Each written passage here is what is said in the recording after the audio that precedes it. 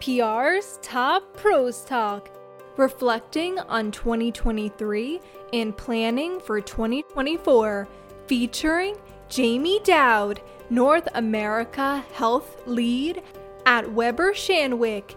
And here's your host, Doug Simon. You're a really upbeat person, but there are specific reasons you're optimistic about what 2024 will bring to the business. Yeah, I have a lot of optimism for what 2024 will bring us. I think we saw at Weber Shandwick Health, we've had a significant year of growth for a variety of reasons across all of our major areas of business, product communications, corporate communications, public health, and corporate health. And I think as we look to next year, we really see the momentum continuing. We're seeing several new opportunities coming in, and not just assignments that previous agencies had supported, but actually net new assignments that clients are looking to introduce new products into the market, new corporate reputation assignments. So we're really feeling optimistic about what we will see and what clients that we'll be able to work with as we head into 2024. So you're seeing in these new business opportunities, not just clients looking to change agencies because of dissatisfaction, but new opportunities. Yeah, we've seen more new opportunities, frankly, than clients looking to change from other agencies, which to me just reflects where science and innovation have taken us into new spaces with new medicines that are at the point in their life cycle where clients are looking to retain communications agencies. And luckily with Weber Shandwick and our practice being such a large healthcare team, we're able to take on a variety of assignments at various levels of the product's life cycle in order to introduce that into the market and work across the various stakeholders that the clients would like to reach. Yeah, and one of the challenges that do you feel is likely to continue is the problem of misinformation. On one level, that actually makes PR more important, but it's still a challenge.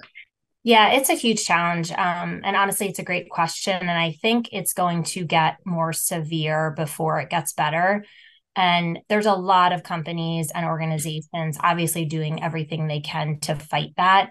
But just to kind of untangle what I started off with, I think this is the biggest issue at the intersection of business and society and politics and science. And that's where obviously my line of work is really impacted. And that's why Weber Shandwick in the last few years has been so on top of what we can do to confront it.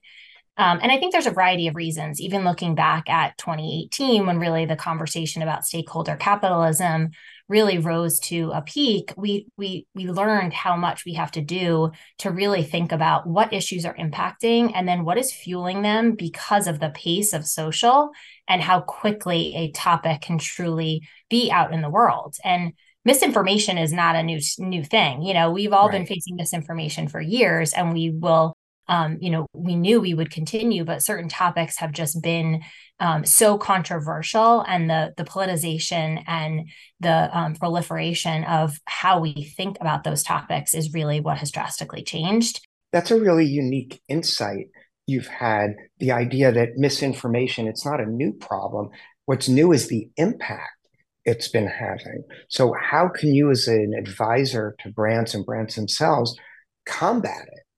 I think that's where every company has to look and analyze. And that's been the importance of our partnership with Blackbird, which has been one of the leading organizations really evaluating and helping companies understand what is the nature of the conversation around the misinformation, who is spreading the misinformation.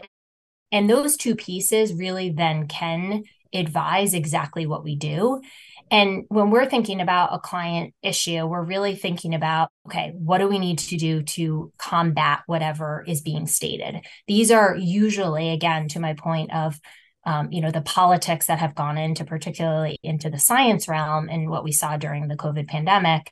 These are very emotional issues, and you can't enter the conversation and try to one by one advise against what the person might be saying because of that emotional nature of the conversation. Right. What we typically recommend is that, first of all, push out the information that is reputable, credible information to the audiences that you want to reach. And then take that analysis that you've done about what is not the correct information and really think about, what do I need to do to help educate people and understand? And most importantly, how do I do that with empathy? And I think that's the biggest piece of counsel that we've been giving our clients in the last couple of years is there was an automatic reflexive nature to try to combat. We really think about it now as we want to build that empathy with an audience so that we can enter it and try to give the right information and resources to be able to change it. The number one thing that we've learned working with Blackford at Weber Shandwick is that we have to understand where the misinformation starts, but also understand that it is not always done in a malicious nature. There are people out there searching for information, and they might find a piece of information that they are starting to spread just to start a conversation as they look for support.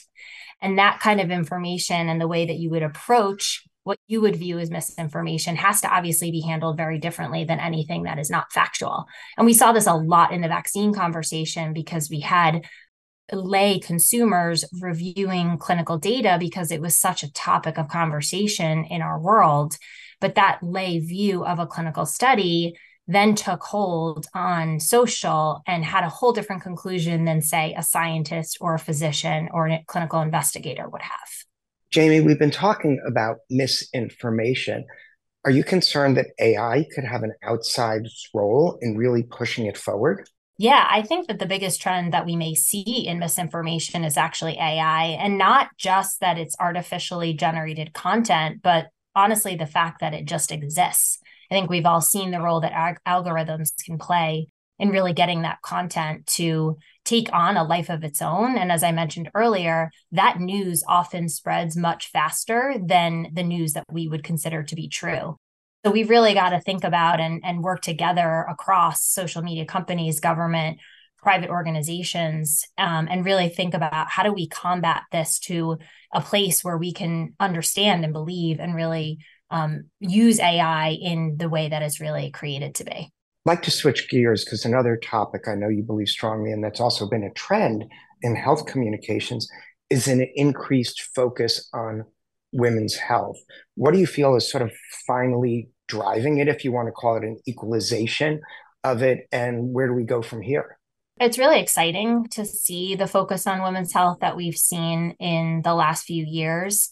I think my view is that, the unmet needs that have been raised can obviously be real innovation for women. And I think that's only been possible because there's been many voices, and many of them being very high profile, that can no longer be silenced. And I think that's the key. Those voices being out there and being heard is what has triggered us to really realize, and companies to realize, that they need to act and innovate for women in a new way because of that growing voice. And I think that's been a really exciting thing to see in the last few years. Obviously, as a woman and as a mom of 3 little children, health and women's health decisions. And one of my children will be a woman.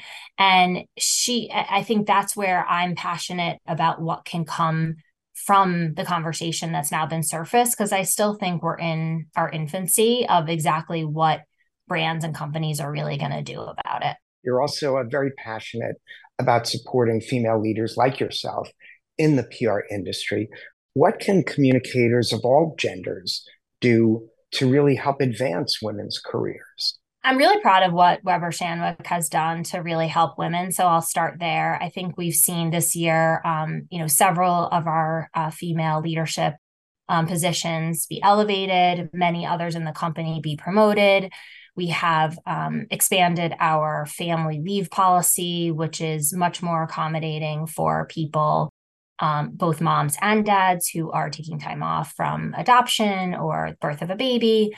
And really seeing them come back, and being at the company almost 19 years, really seeing them come back and their ability to come ease back in, but also feel as if they're at a stage with their new child where they really feel ready. So watching that has been great.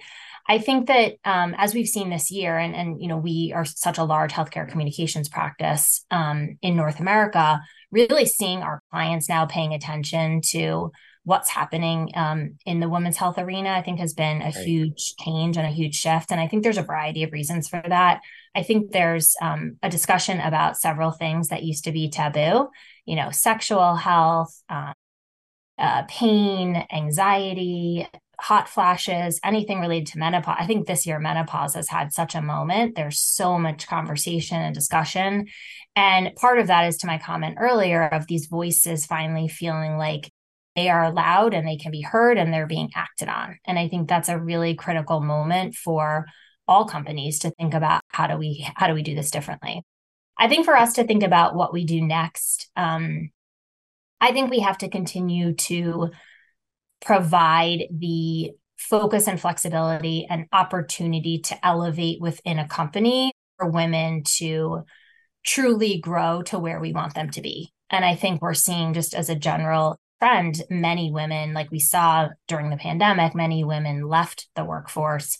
We've seen a growing number of women enter the workforce, but for them to stay there is going to require companies to really pay attention and frankly customize what that work-life balance really needs to be. And we have, thankfully, I think at Weber Shandwick, we've been able to do that really well. And even far before the pandemic, I felt like it's actually one of the main reasons that I've stayed with the company, just for the flexibility, as I was, getting married and looking to be a mom and really feeling like we could address those issues, and that I could do both. I could do the job that I wanted to be as I grew through the organization, but I could also be with my family and be at my school events and do the things that matter to me in terms of my children's education. So I think we have to continue to mentor and support. I think there's a lot of organizations that have been created to really help. I'm a member of the Women's Business Leaders in Healthcare.